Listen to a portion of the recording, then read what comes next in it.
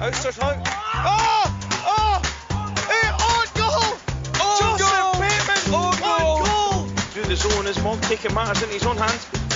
Feints a shot, shoots. Oh my word! BYG Celebrity does the sweeping of the ice. My feet just really does his tail chance. Oh, it's a goal from Nicholas Hauger, and now he's celebrating.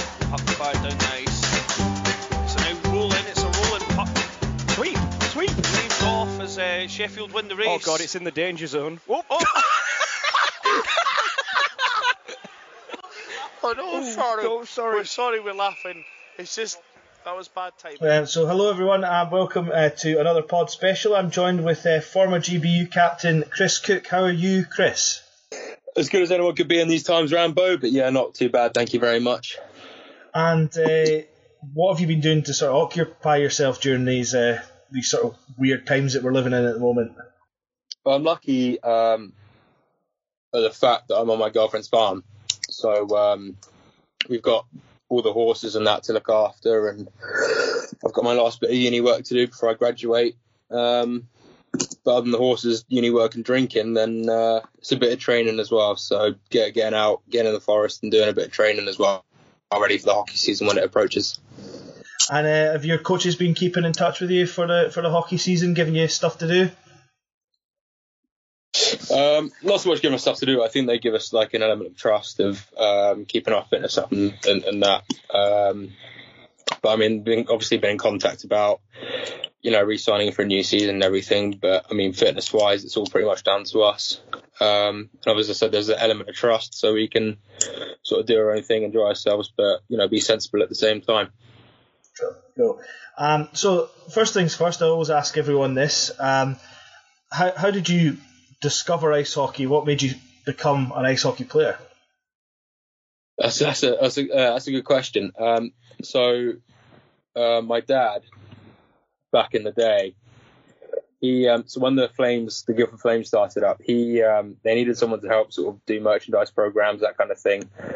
And and my undergrad used to watch Wembley Lions back in the day, and obviously being from Guildford at these times, Dad sort of jumped at the chance. Got involved in everything, and then spoke to John Hepburn, who was the owner at the time. Well, he still is the owner actually, but he doesn't run it, so much anymore. But yeah, so he said to Dad, "Has Chris ever tried hockey and stuff?" And then Dad said, "No, I can't really afford it because I'm a single parent." And then John was like, "Don't worry about that." So John set me up with a junior program, sorted me out some kit from his sons, some second-hand kit from his sons, and the rest is history, really. All right, so you started off in the Guildford junior program, is that correct then? Okay. Yeah. So I did all my juniors in Guildford.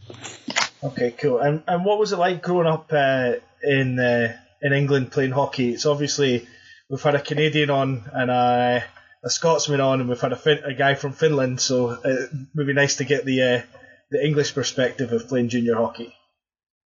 Yeah, I mean, obviously everyone, you got a lot of people comparing it to over the pond and Europe and that, but obviously when you've been, born and bred hockey in this country, you don't really notice sort of anything in comparison to them, if you know what I mean. I mean, I was lucky in the fact that, I've had some great coaches, Fred Pelini, who played for the Maple Leafs, and Terry Kurtenbach, who's another Canadian that played on these shores, and Milos Milicevic, who played, high-end Slovakia and played for the Flames for years. He's best mates with Gaborik and that. And, I mean, we're lucky in the program that I was in to have these sort of coaches, because that brings your hockey to another level, sort of the intensity and stuff. I mean, we were lucky in the fact that with Milos and Terry would work with the D, Milos would work with the forwards, and then we bring it back at the end of the session and work together. Not every club had that luxury. And I think there's a massive sort of gap between junior clubs in this country, with the element of coaching at the top end and the element of coaching at the bottom end, where you've got sort of parent coaches at the bottom, and then you've got obviously guys like Milos and Terry that, Terry's played for Team Canada and Milos played for Slovakia and juniors and stuff. And it makes such a sort of massive gap. And sort of, ice time as well, in the fact, when we're in Guildford, we had quite a lot of ice time. You go to a different club, they might not have so much ice time. So it's hard to kind of put a perspective on, how was it? Because I think everyone's opinions sort of change. were the fact they grew up. And obviously I was very lucky to be surrounded by the people that I was surrounded with. Okay, and every team has them. I played for Murrayfield Juniors when I was younger, and so we hated Fife. What was the big rivalry when you were a junior? Bracknell. Which ironically who I'm playing for now. Well, we will get to that. And were you so you said you obviously grew up in Guildford. Did you support the Flames? Did you go to a lot of their games? Yeah, so I went, from what my dad said, my first Flames game was when I was 13 days old. So I've been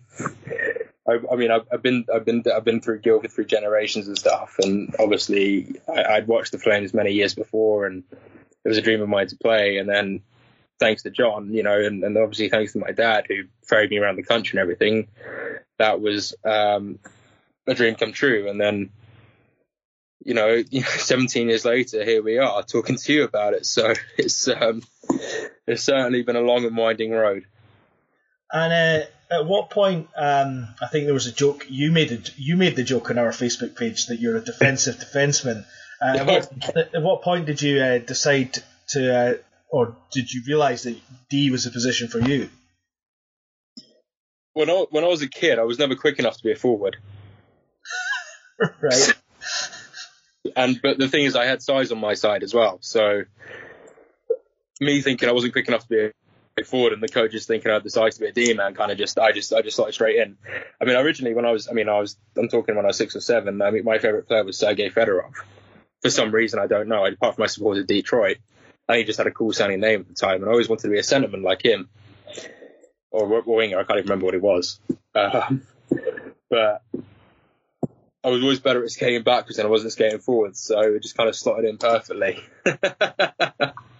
And for someone who's maybe just starting out, what would you say the coolest thing about being a big D-man is? Oh, that's a tough question. I think it's the pride you take in not being scored on. As much as that might sound to the newcomer, once you start and get into it, I think that's the biggest thing, is the pride in not being scored on your plus minuses, and then sort of helping out points wise where you can, and just shutting teams down. I think that's the biggest sort of thing that as a D-man, I think that's the biggest thing you can take pride in, is just shutting teams down and helping out where you can. Yeah. Okay, and obviously once you become a D-man, you get into hockey. I was D originally, and then I moved to goal, so my hero became Dominic Hasek as a junior. Who were some of your heroes and inspirations for the way that maybe you play? NHL wise, I'm going to say there was 3 of them. Obviously, the first one I mentioned was Sergei Fedorov, but that was before I knew how to skate. And then probably D-wise, I'd say Nick Lidstrom and Chris Pronger. But then growing up with Guildford, I think my biggest influences were closer to home. And that would be Marian Smerchak, who was defenseman of the Flames. He played in the Olympic Games for Slovakia. He was awesome. Like he was never quick, but he was just awesome. Probably had the hardest shot I've ever seen. And then Paul Dixon, who was lucky enough to be my coach when I moved up to the Flames. So I'd say they're my biggest influences. Okay. And what league were the Flames playing in at that time? Things have changed so much. I mean, the last time I watched British hockey avidly, the top level was the Racers the first time round, which is 1990. That's Super League or BNL? That was when they were in the British Premier League. The Racers were never in the Super League. So what level were the Flames? Were they Super League back in the day, or is it when I was playing for them, or when you were growing up watching them? So when I was growing up watching them, they were in the BNL. Right. So that's, for anyone that's not aware, that's the league that's British National League. Yeah. Yeah. Below the Elite League, I think, wasn't it? I'm down. Yeah. Yeah. And so was there? I mean, what was the import situation then? Because right now the Elite League just seems like it's basically who can buy the most Canadians or Finns or whatever. But what was the? Sorry, mate. I think it was pretty similar. You're asking me to think a bit now. Yeah, I think it was pretty similar. I think there was more. I'm not. it's a really difficult one because it's a bit of a not difficult subject, but like, were British players back then good enough to play in that league, or were they just given the opportunity? Whereas, obviously compared to the Elite League now, where it's sort of similar imports and stuff, are British players good enough to play in the Elite League, or do they have the opportunity? I mean, it's very similar to the Elite League now. I mean, you see 14, 15 guys. A lot of ex-NHLers played, and they obviously came over during the lockout and stuff. Obviously now in the Elite League that you've got a lot of ex-NHLers too. But yeah, I mean, I'd say it's similar now to the Elite League, where you've got you've got a lot of imports and stuff. And I think there was more opportunity for the average Brit to sort of shine, if you will, and perform. It was a lot harder back then as well. Coaching back then was a lot tougher, from what I hear with some of my teammates, which might have molded them into the player that they were. So that's fair enough. Now, obviously, you said you started your hockey with Guildford Juniors. How did that progress to? I think you're now with Bracknell. You're with Bracknell now, who were your sworn enemies. So where did your career go after junior? So obviously I did my full juniors in Guildford. I then progressed to the Flames for 3 years. So I played for the Flames for 3 years. Obviously I was still really quite young, so I did one on two-way with Invicta. I pretty much moved down there because of my girlfriend the next season, but it didn't work out with Invicta. To be honest with you, I didn't enjoy it. I don't know if you can listen to this, but I didn't enjoy it. So I moved to the Isle of Wight with Jeremy Cornish. And then, obviously, we had some issues with the rink, with the owners of the rink and stuff, so they took the rink away. And they sort of demolished it a little bit. So we then moved to Streatham, where I enjoyed 2 years, and then moved to the Bison last year, and then with my dissertation and stuff, I dropped down again, and then went and played for the Hornets because I knew the coach and assistant coach, and I thought they put together a really good plan and idea and stuff. So, I wanted to enjoy hockey again. I didn't really enjoy hockey that much last year. It was sort of becoming a bit of a chore. So I just want to enjoy hockey again. So I went with them and loved it last year. I was about to call them the Bracknell Bees, but that's a different team. Or do they still exist? I dropped down for my uni work, so that's fair enough. You got to do that first and foremost. I'm slowly learning about it, but can you tell us a bit about the league structure in NHL, where it stands now? I know it changed from being EPL and all the rest of it, but funny enough you asked that. I just did my dissertation on that. So as much of that I can remember. Yeah, so obviously you had the EPL, which Guildford was still a part of, Milton Keynes was still a part of, and then it got restructured into a national league with so two separate divisions. So obviously you had Basingstoke, Bracknell, who else do we have? Streatham, Milton Keynes, that kind of thing in the south. Up north you had Hull, Sheffield, Telford, and obviously this year they restructured it again. So then you had sort of the old EPL teams that hadn't moved up to the Elite League play against each other. So you had Hull against Bison and Bees against Telford and stuff like that. And then obviously teams moved down to the first division, with teams also coming up. And then obviously you got the second division, which is kind of the same thing anyway. So there's been a lot of toing and throwing and a lot of confusion, but I think we finally kind of got the gist of what's happening within the leagues. Right, okay. You'll obviously played in a lot of different rinks. Where's the worst place you've ever had to go play hockey? Oh, that's a good question. The worst rink. Ironically, I used to hate Bracknell because it used to be really, really hot. I mean, I'm talking sauna hot. But then you got a lot of nasty rinks as well. Peterborough, we used to play against the Phantoms. That was pretty bad. I think the worst rink has to be Gosport. Gosport, did they play? That is And that's where the Spitfires play their games, I believe, sometimes as well. Yeah. It's not good, Rambo. It's not good. I mean, you're talking Sheffield's goal line to blue line as half of, not even that, it's half of the rink. Not even that, probably half of that. And then you're talking one shower between 22 guys. Right. Okay. So it's not good.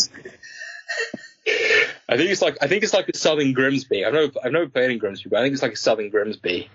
Right. Okay. I've never experienced Gosport. The furthest south I think I've been is Slough, which I actually thought was okay as a rink. It wasn't brilliant, but it was okay. Slough's alright. Slough's alright. Yeah. And where's the? Obviously, the next question is where's the best rink to play in the UK? Well, from your perspective. I love how you put UK in there. I didn't want to jump the gun on the net on the bits further on in the questions. Yeah. No.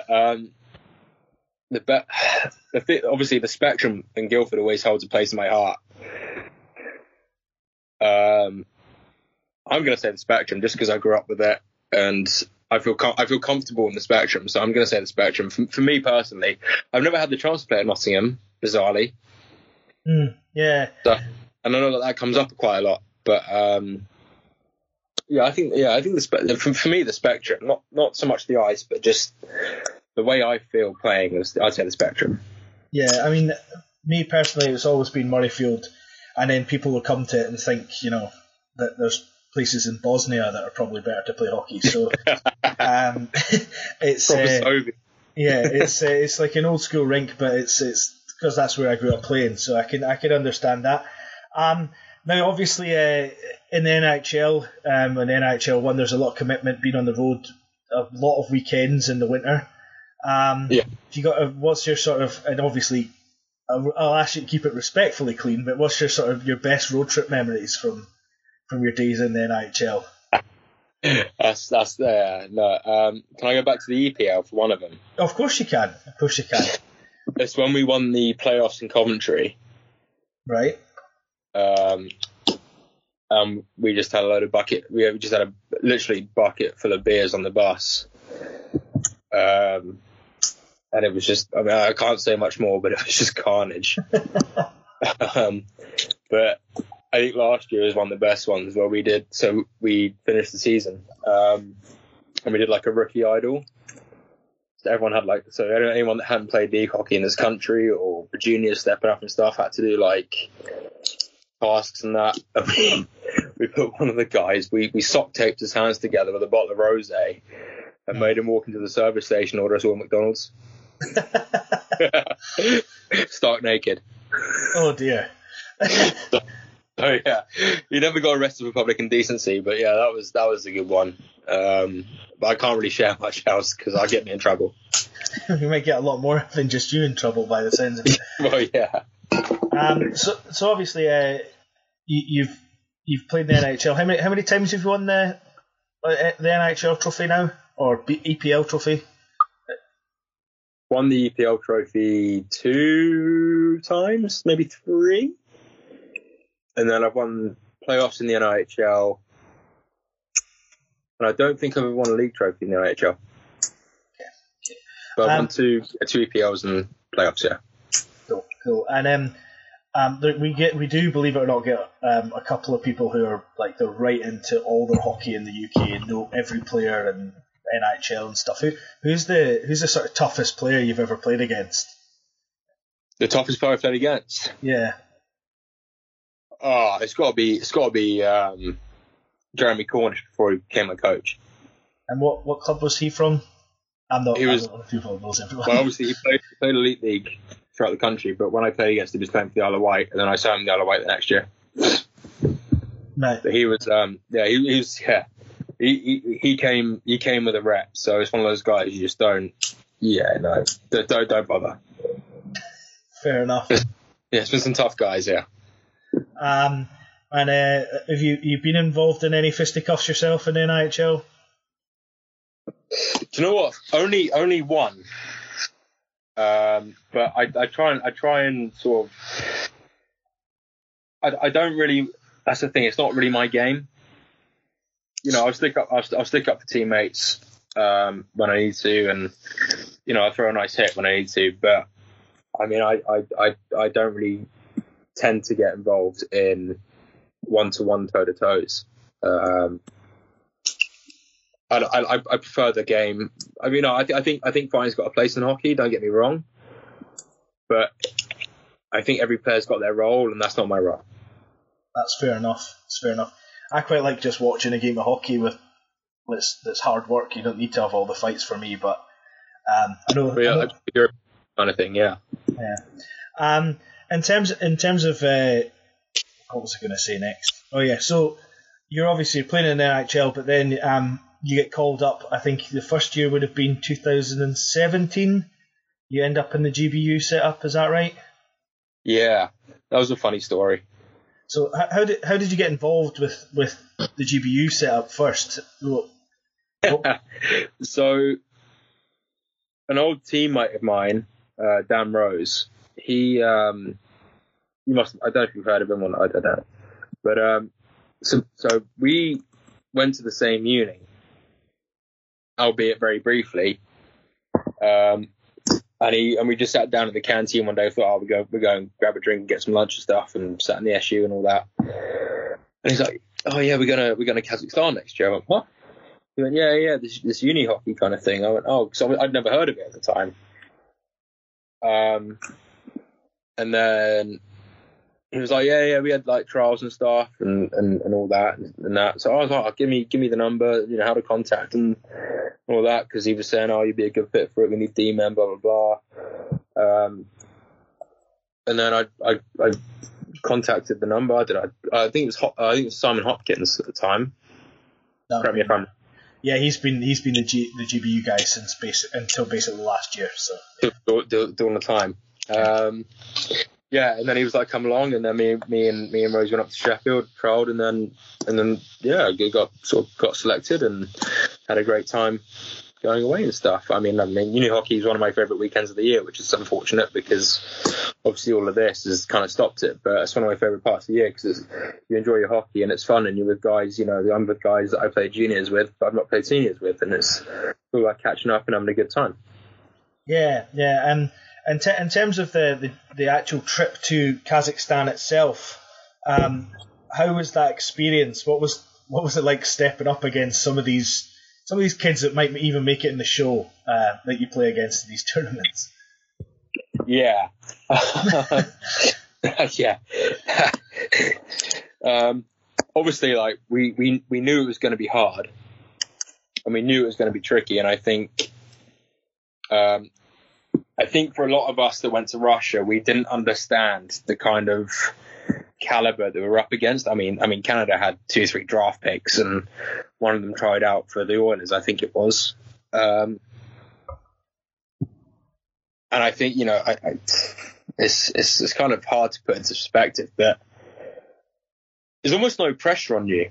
Obviously, there's no pressure on you because you're not expected to win. Yeah. But it's one of those where, all right, we got pumped, but you never know what might happen. And obviously against Korea, we didn't know what to expect, and we beat them. So that's a success in my eyes. But I mean, against Canada and that, against the USA, I mean that's probably my highest hockey moment is getting an assist against the USA. I mean, who else can say that? So. Yeah. But it was definitely an eye opener, and how in comparison, like our ages at the time, sort of 22 against 22, really worked out, and that kind of puts British hockey into perspective, where these guys have a lot more ice time and coaching and things at their disposal, and we don't. And you just think, what could happen if we had that? Exactly, yeah. And you went on the first trip to Kazakhstan, and I think you picked up a win against Korea. Was that the only win in that trip? Yeah. No, we only one win. I don't know. Yeah. Don't get too ahead of yourself, Rambo. Yeah. Sorry. No, I apologise if that comes across crazy. I think if I remember, the women's team had a 2-1 game with USA, and that was a big thing at the time as well. But yeah. So fast forward 2 years, you're going to Russia, and you're playing there for the first time. They had to move the tournament back because of where it was. Can you describe where you were in Russia, sort of what it was like there? Because I get the impression it was like Siberia or something. So yeah, so we were in the middle of Siberia. I don't think any of us knew. Like before we set off, I don't think any of us knew where we were actually going. Obviously, such a vast country. So we had a flight to Moscow, which is about 4 or 5 hours, and then there was like a 9-hour flight to Krasnoyarsk. And it was pretty cold. I'm not gonna lie. But like with Russia and that, you never really know what to expect because you hear so many stories. Yeah. But I mean, just literally just like Kazakhstan, like everyone was so welcoming. It was pretty cool. Obviously, we got our stuff to the rink straight away. The ceremony, like Putin was there, and literally all the big dogs were there and stuff. And it was pretty similar to Kazakhstan. It seemed it was a lot more serious than Kazakhstan from our point of view, because obviously you had such a core that went to Kazakhstan and knew what we're up against. Yeah. So it was a lot more serious. Like we came up with like sort of a playbook, a few of us, and obviously with the coaches and that, and there's an element of professionalism which hadn't been there before, and just things like that. Just made the whole thing a lot more professional and sort of what you'd expect, sort of almost like a replica of obviously not the Olympics, but obviously like a replica of the Olympics and how we were. And obviously like the athletes village was phenomenal. I mean, I don't have a bad word to say about it. And then obviously we get that famous win, and you can't ask for much more, really. And I remember it came through on my phone that you guys had won 5-4 against Sweden. And it was in the middle of the agent's room in Dundee at the time when it came through. Let us sort of woohoo. Everyone looked at me weird. I had to explain what was going on. It was, but no, that was a huge win. I mean, talk us through leading up to that game. Obviously, things maybe hadn't went your way, particularly on the ice. You'd had a tough game against Latvia and Canada and stuff before. Was it Canada you played before it? Yeah. So actually, funny thing about Canada. So I think our first game was against Canada, and exactly the same layout. And we came up with this playbook and everything, and I think we had 2 or 3 breakaways in the first 3 minutes. So we could have been 2-3-0 up in Canada. That would have been good. Which I couldn't believe my eyes when I saw it. When Scotty Henderson got a couple of breakaways, I just like, what? Yeah, I mean, obviously we had a tough tournament. I mean, Kazakhstan, I mean, the average height of them was probably 6'9" and 230 pounds. I mean, they were huge. But you got to remember these guys, the whole Canada thing. I mean, they have the whole of Canada to draft their players, and they're all from the OHL or the WHL or the Q. The Kazakhstanis play sort of, KHL or something similar. And we thought the Swiss would be we thought the Swiss and the Latvians would be sort of a target, because we saw them play and we thought they weren't great against each other. And obviously the Swiss have got some got NLA experience, and the Latvians have some, high-end Latvian experience. And we thought, we could probably run them close. And then obviously they turned up a gear against us, because it's us. Everyone's probably thinking. And funny enough, the Latvians we were begging for a game to be televised when we were out there, and it so happened to be Latvia, and then we didn't play very well, unfortunately, and we got pumped. But then we had to regroup, ready for the next game. That's the thing. That's the thing when you go away. It's like you don't have much time to kind of dwell on things. I mean, that's kind of a good and a bad thing. You don't have much time to dwell on things, so you get a bad result. which is obviously expected from a lot of people when we're out there. But you don't have time to done it, so it's just get back to work the next day, get back to what we're doing, and then just see how far we can go, basically. Yeah. And what was the day like at the university games? What was a day like? Yeah, what does it consist of? A game day, obviously, not a game day. Yeah. Well, it pretty much depended on what time our game was, because sometimes we had games sort of really early afternoon. We're talking like 12 or even 11 in the morning. Sometimes we had games at 5. But I mean, the usual thing for. So I was sharing a room with CJ. So I can only talk from our experience, but I mean, we were making sure that we were in bed at a reasonable time. We get up sort of early for breakfast. We probably have a pre-game skate. Probably for about, I don't know, 3/4 of an hour to an hour. Then have some time to chill out, and then we go and warm up, play some two-touch kind of thing, get ready, and then game was done. Obviously, play the game was done, and then we go back, get some food, and just chill out for a bit.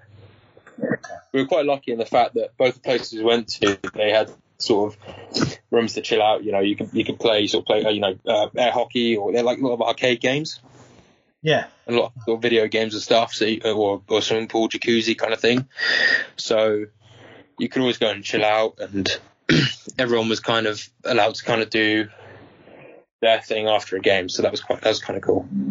That's cool. And you were just talking about it there. So you're out there. You were sharing a room with Christian Johnson, or CJ as he's called, who incidentally is not Scottish. I thought he was Scottish until he had this distinct Geordie accent. And he obviously gets you a still game. So tell us a bit about what you like about still game and how it came to pass that a man from so far south ended up watching still game. So what's funny about that is he's got me onto it, and I've probably got another 20 people onto it as well. So it's kind of spreading like the virus around south. It's a nicer thing to spread than the virus, right enough. So that's. Yeah. Do you know what? I mean, you know as well as me. I mean, I was lucky in the fact I knew all the terminology because of CJ. So we go down for Scran at 8 o'clock or something on a game day, like that kind of thing. But it's just so easy watching it. It's so good, and you know, a lot of the time me and the girlfriend watch it in bed and stuff. Like it's just funny. Like, I don't know what other way to describe it. It's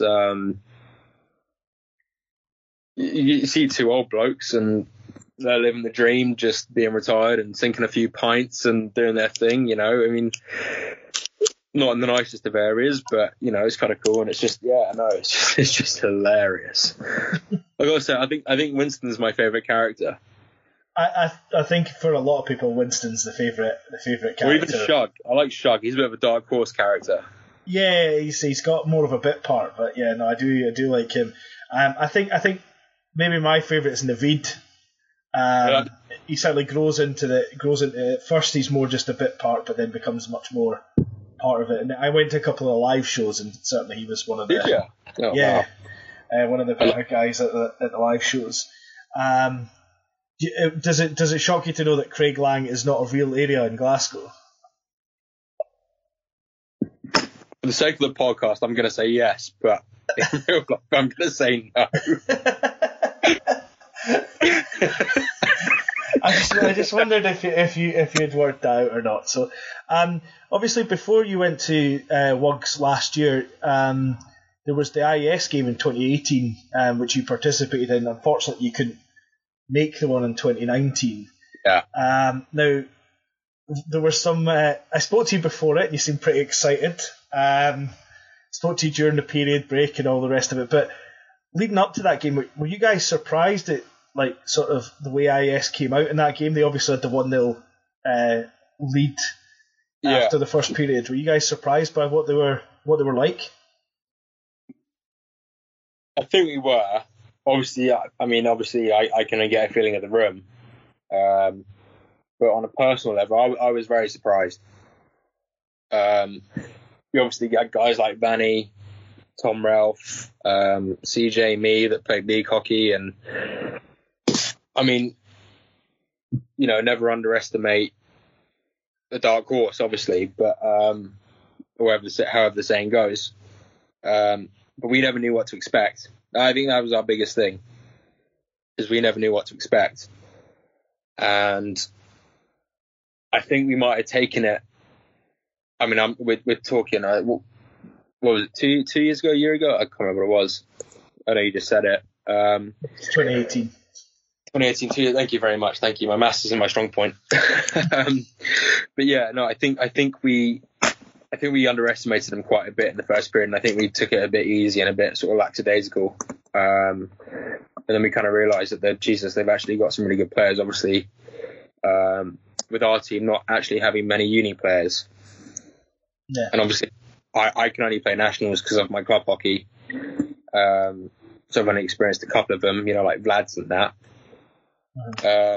So obviously, we knew Vlad was a danger because a couple of us had played against him. We knew he was a real danger. Obviously, he's a very gifted player. When I heard about Fabian being a very accomplished goalie, so we kind of had a couple of them sort of penciled out as, you know, just to be, you know, really like good players and you know, kinds of, you know, to watch out for and things like that. But I didn't expect them. What I didn't expect so quickly was how well they gelled as a unit, especially only having a morning together. Yeah, they gelled really well. They played as a team. We thought they'd play as a bunch of individuals, which I think you might have mentioned at some point or another, because they never played together at all. So I thought they'd play as a bunch of individuals. But obviously we had a bit of a shock in the first period, and we kind of dressed the change room down a little bit between the first and the second, and luckily the tides turned in our favour. And did you have any words of wisdom for everyone? Were you part of the dressing down, or were you being dressed down by the coaches? Or I had some words of wisdom, but I'm not sure I can share them. Fair enough. Like, if you know what I mean. I think a few of us had some words of wisdom. And in terms of that game in itself, I mean, obviously it's not going to prepare you fully for what you're going to see at Wugs, but as a spectacle event, do you think it's quite an important game? Is it quite a good thing to be a part of? Well, first things, I think in regards to preparing us, I think it was the best thing that you as an association could have done, personally, because we went to Kazakhstan and we had no experience of playing together. We had no idea what line combos would work. We had no idea what D pairings would work, that sort of thing. And I think you guys as the BIHA really helped us out in that aspect. Because I remember we went to Russia thinking, right, so he can play with him and he can play with him. Those two can play together, and then we'll start off with this goalie, blah, blah, blah. As a spectacle, I think it was, I mean, that game in particular really was good. It got his money's worth from a fan point of view, as I said to you. But yeah, I mean, I think the way the BIHA is progressing, I think, is astonishing, really. I mean, you guys gone from live streaming at the top to live cameras on the ice, and I think it's only a matter of time before you get a pretty good audience of decent numbers. And I think I'm hoping the quality of university ice hockey will go up. Well, thank you. I'm flattered to hear that you think we're doing a good job. Not everyone, we don't get that from everyone. Only my experience, Rambo. Obviously, the game ended, I think it was 5-1 the final score. I'm not sure if you were still in the penalty box at the end of it after making best friends with Chase McCarthy. We made up during nationals. We made up during nationals. I think a lot of the IS guys made up during nationals, and GBU guys just because they were all shattered, I think, after playing the game before, and then. Oh, you've no idea. Like, I can only speak from personal point of view, but you interviewed me that weekend, and I rewatched it, and I looked back at the interview where you interviewed me, and I was like, I didn't even answer your question. I was so tired. I was just like, I need to go to bed. I think I played 12. Was it? I can't remember how many. I think it was like 12 games in that weekend, because we had the Division 2 checking playoff as well in there as well. So it was like a full game. Yeah, that's right. I remember. I played 12 games in 2 days. And then you, who was the boy in your team that done the ridiculous celebration as well? Are you talking Southampton? Or are you talking Southampton? Is that Nembard or something? Is that his name? Oh yeah, no, he played with us that weekend, but I think you're referring to before I was playing for Southampton. That's right, yeah. yeah. And you had Deck with the white skates. That's right, yeah. So, two of your favourites. Yeah. So you ended up with GBU, obviously 2017. How did you end up with finding out about the Spitfires? I've got this vision of like Simon Gifford just turning up at people's doors at like 1 a.m, or sitting at the end of their bed when they wake up and telling them they must come to Southampton. That's a dodgy question, because I've seen the reaction some people put on the live stream about it all. Yeah. So basically, obviously, my uni. So I'm based in London, university wise, but I don't live anywhere near London. Right. And I live closer to Southampton than I do London. So a couple of guys I played junior with were like, "Oh, do you want to come play sort of uni hockey and stuff?" And I was a bit hesitant at first and that, and they were saying, I think it was Moggy actually. He was like, "Oh, it's a good weekend. Like, it'd be good to get sort of play together and things like that." And whoever else it was, I was like, yeah. And then I obviously talked to this guy Simon, or we'll give me a number and stuff. And then obviously we got in contact, did a few trainings and that, and it kind of went from there. Obviously, I was stuck because I wasn't, obviously my union, as I said, my union not having a hockey team, and then being close to Southampton, and it sounded like a really good idea. Obviously, I kind of sort of jumped at the chance for a bit of extra hockey, and so it happened. And it sounds like you're glad that you made that decision to go to Nationals. Yeah, I mean, I said to you. I was really looking forward to Nationals this year. It's one of my favourite weekends of the year, out of everything, as I said, because you see old faces, guys you haven't seen for sort of 5, 6, 7 years, and you're still like mates because you played on the same team, and there's no sort of pressure on you, so to speak. You can want to go have a good time, have a meal together, have a drink and all that, and you can play the next day. And it's just, and obviously you guys do a great job, and you can always come up and see you and Miller and all that, and it's always good fun. And just a shame it's not going ahead this year. Yeah, really. Yeah. And to clarify for anyone who will moan, the actual rule state, if your university doesn't have a team, then you play for the university team nearest to where you live. So just so everybody listening gets that. Thank you. Yeah, obviously I'm gutted about Nationals not going ahead this year. Does that mean I get an extra year? Well, you're not finished university, are you? I'm finishing this year. Yes, you have your 1 year alumni year next year. Yeah, but for COVID-19, sure I get an extra year. Well, you'll have to speak to the big cheese Andy Miller about that one. I think a lot of people would like to take up such an offer if one was available to them. So now we've sort of been through your career a bit. Obviously, at Nationals, you've played a couple of times.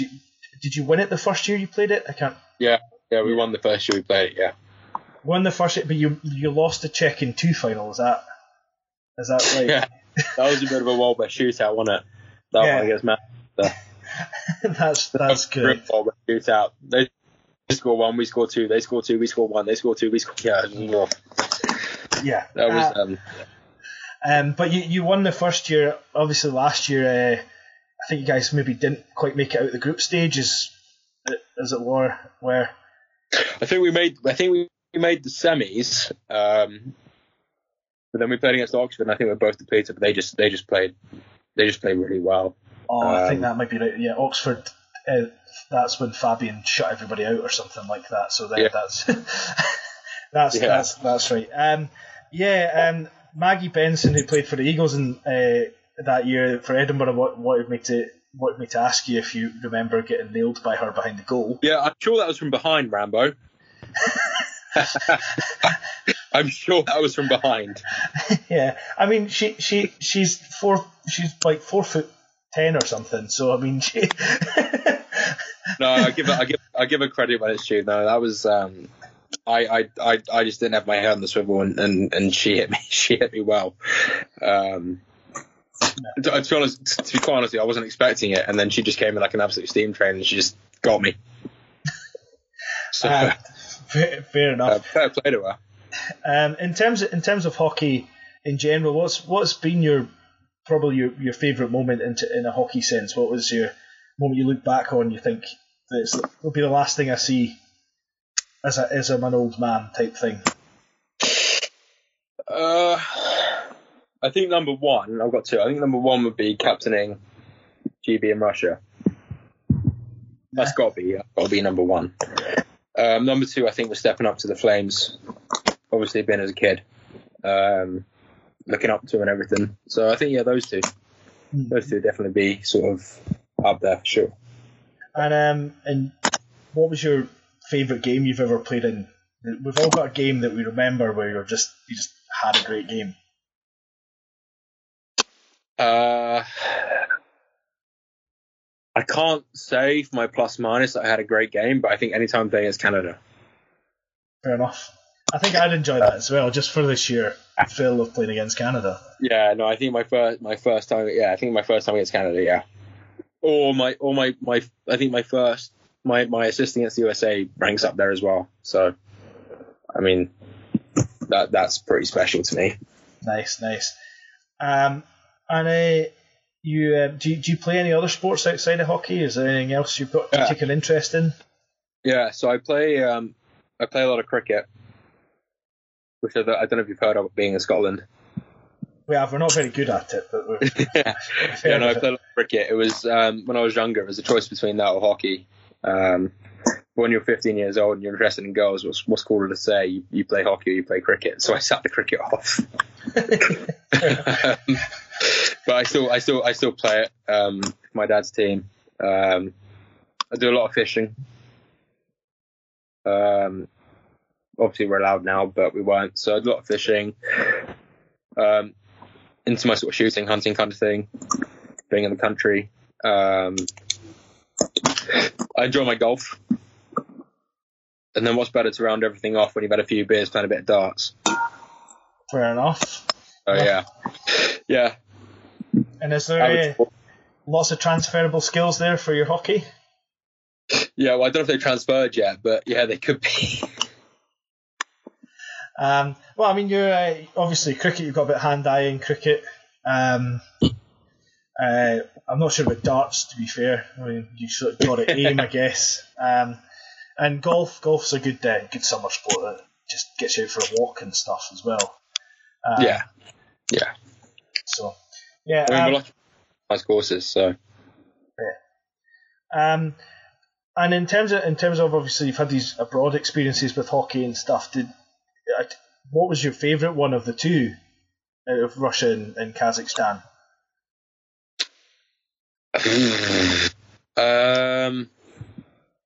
Do you know what? It's funny you asked me that because I've obviously me and CJ are really quite close. And I've had that conversation with them, so we've talked about that for quite a bit. I think for the fact of being a player, Russia being obviously captaining your country, but Kazakhstan was a lot more relaxed, and we can go and sort of explore things and do our own thing a little bit.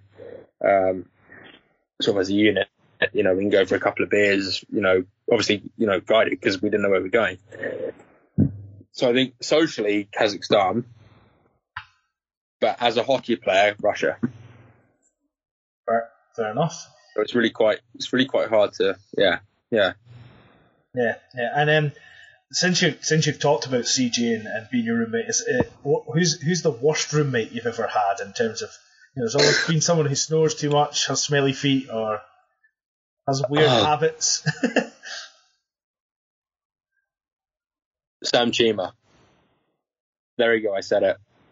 Fair enough. Do you want to elaborate on that, or do you just want to say? I'm not. If any of the boys are listening to this, they know what I mean, but I'm not sure I'm allowed to elaborate on that. Right. Okay. I'm just going to leave it there. Okay. And in terms of within the UK with the travel and stuff, like uni hockey, back when I played in Division 1, first played in Division 1 many moons ago. It was a national conference. They tried to do this thing where, like, Edinburgh would have to play Southampton and stuff. Hey? Yeah. Don't know who was in charge at the time. It wasn't Miller. That's £600 a week kind of thing. It's absolutely bonkers. I do remember a road trip to London. Where I say road trip, we went on the train to London and then got our kit on the tube. Then went to wrong. Yeah, so that because it was cheaper than getting a bus. We came back from Kazakhstan.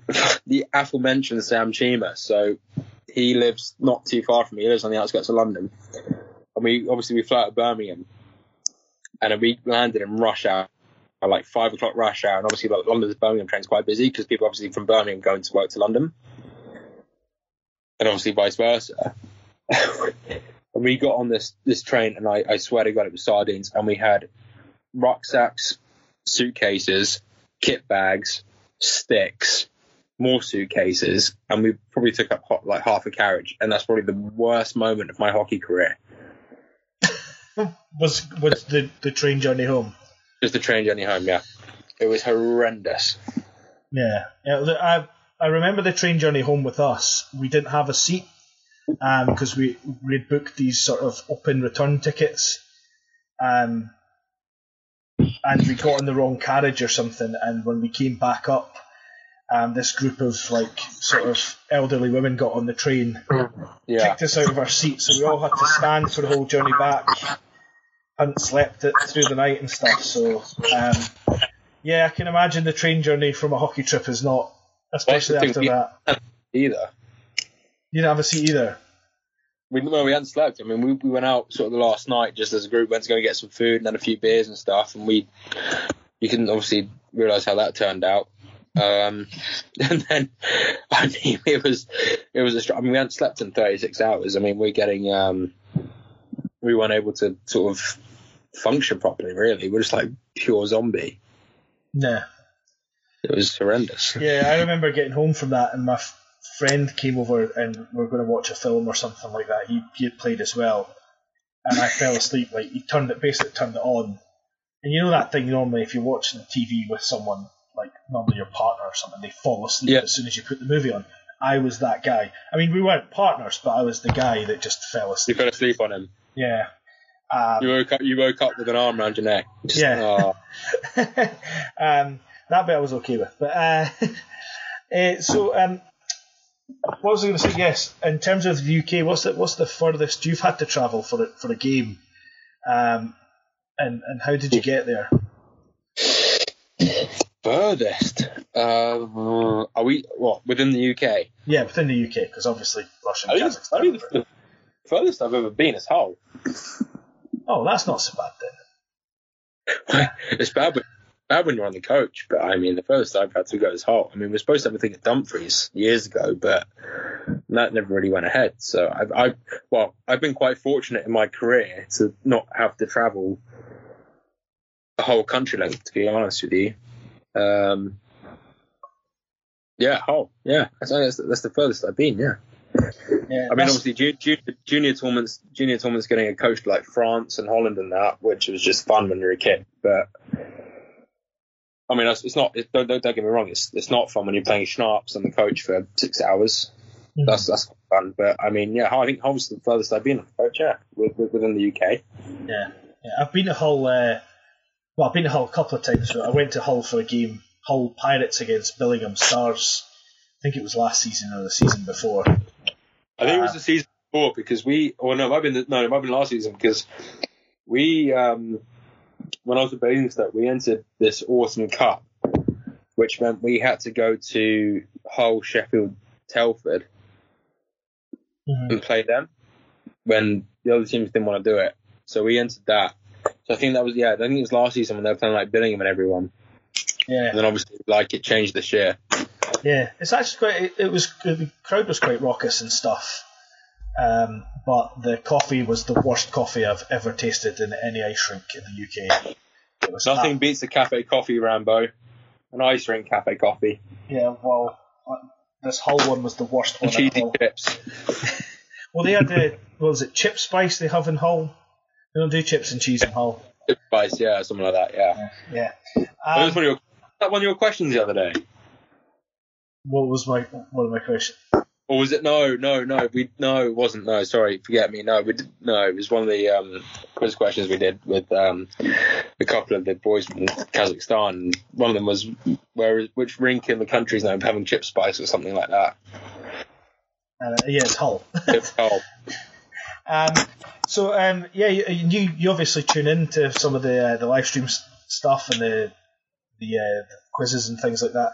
And I think one of my favourite things about like yourself, and certainly seen Stuart Mogg do it, is when I look down at Tier 6 Nationals weekend, and then there's a comment dropped by Chris Cook or Stuart Mogg about what's going on in the Tier 6 Nationals. I mean, you guys obviously tuned in for that. It's a level way below what you'll ever played.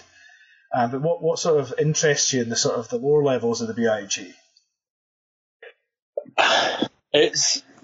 It's people getting into hockey that I love. I did a bit of coaching when I was back in Guildford, got my badges and everything. But it's nice to see people just playing hockey and having a good time. Yeah. And not taking it too seriously, and everyone's just really enjoying it. Everyone knows how great a weekend it is, and obviously your commentary puts it a long way. that helps. But it's just really nice to see people getting involved with the sport. And I mean, we all know how hard it is to promote the sport in this country. And obviously GB, like legit GB, did a great job of promoting it with Lausanne and everything, which sadly hasn't gone ahead, or wherever it was this year. But yeah, I mean, I just love watching hockey, and I love seeing people enjoy hockey, and I don't ever want to see anyone doing it because it's a chore, because I've been through that, and it's not nice. You start the game because you love it, you continue the game because you love it, and in no way should it become a chore. And I think that's what's great about those tiers, is that it's never been a chore, and people are just enjoying it. And obviously you get a few danger zones in the Zamboni end and everything, and it's good fun. And you haven't got the league boys there, taking it too seriously. I don't know if I do. People might have a different opinion, but I try to enjoy it, and I hope they really enjoy it, and that's what's really nice to see. Cool. So there's one thing I know people will want to know about Chris Cook is how does it feel having one of the best flows in British ice hockey? I saw one of your comments the other day about someone's flow as well, and I got a little bit jealous. I haven't seen it. Yeah, wow. Is it one of the best? I don't know. I can't comment on that, but I like to think it's one of the best. It takes a lot of conditioner, it takes a lot of high grade shampoo and a lot of care, and as long as you get it out the helmet, it's all good to go. And so it sounds like it's a bit of a task to keep it in force. So for any young person want to have a flow, they need to be prepared to give it the time it deserves. A flow is for life, not just for Christmas. Is that? Flow's a flow. Wow.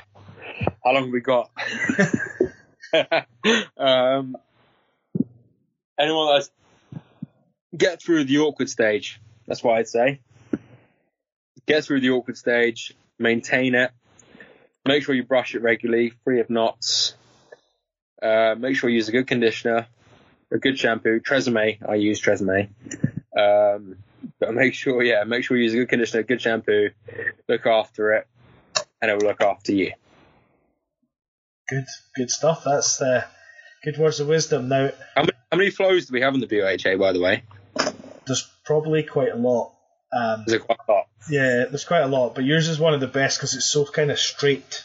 I mean, it's a proper hockey player's flow, whereas quite a Yaga back in the day. Yeah, I know. Like, when you see anyone they've got a good flow, but they put in a ponytail, it's not for me. No, absolutely not. No, that is one of the worst things. I mean, we've had that discussion with the team. We played against a guy this year who had quite good flow, and he put it in a ponytail when he played. And no, don't know. Yeah, it's not anything against playing how you feel comfortable, but it just doesn't. It's a waste of a good flow. Good enough for Henrik Zetterberg. It's good enough for anyone. Yeah. Exactly. Now, because of the times we're living in and people can't get out and stuff, we've been asking for recommendations. We had Callie on the last one, who obviously we asked him about Finnish metal. What's for you? What's your pre-game jams that you like to listen to before you go on the ice? Oh Jesus! I'm a huge country fan. So like Luke Combs, that sort of thing.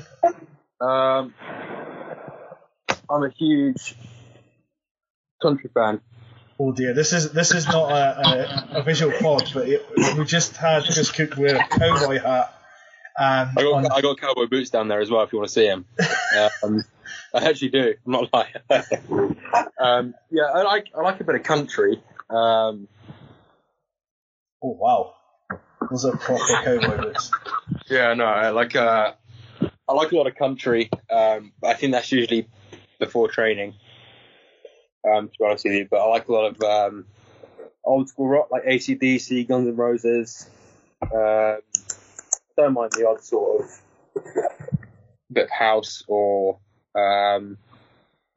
heavy metal or anything like that. But yeah, mainly like sort of Guns N' Roses, AC/DC, Iron Maiden, that kind of thing. And if you could recommend one country artist that everyone should check out, who would it be? Chris Stapleton. Could you say that again? Chris Stapleton.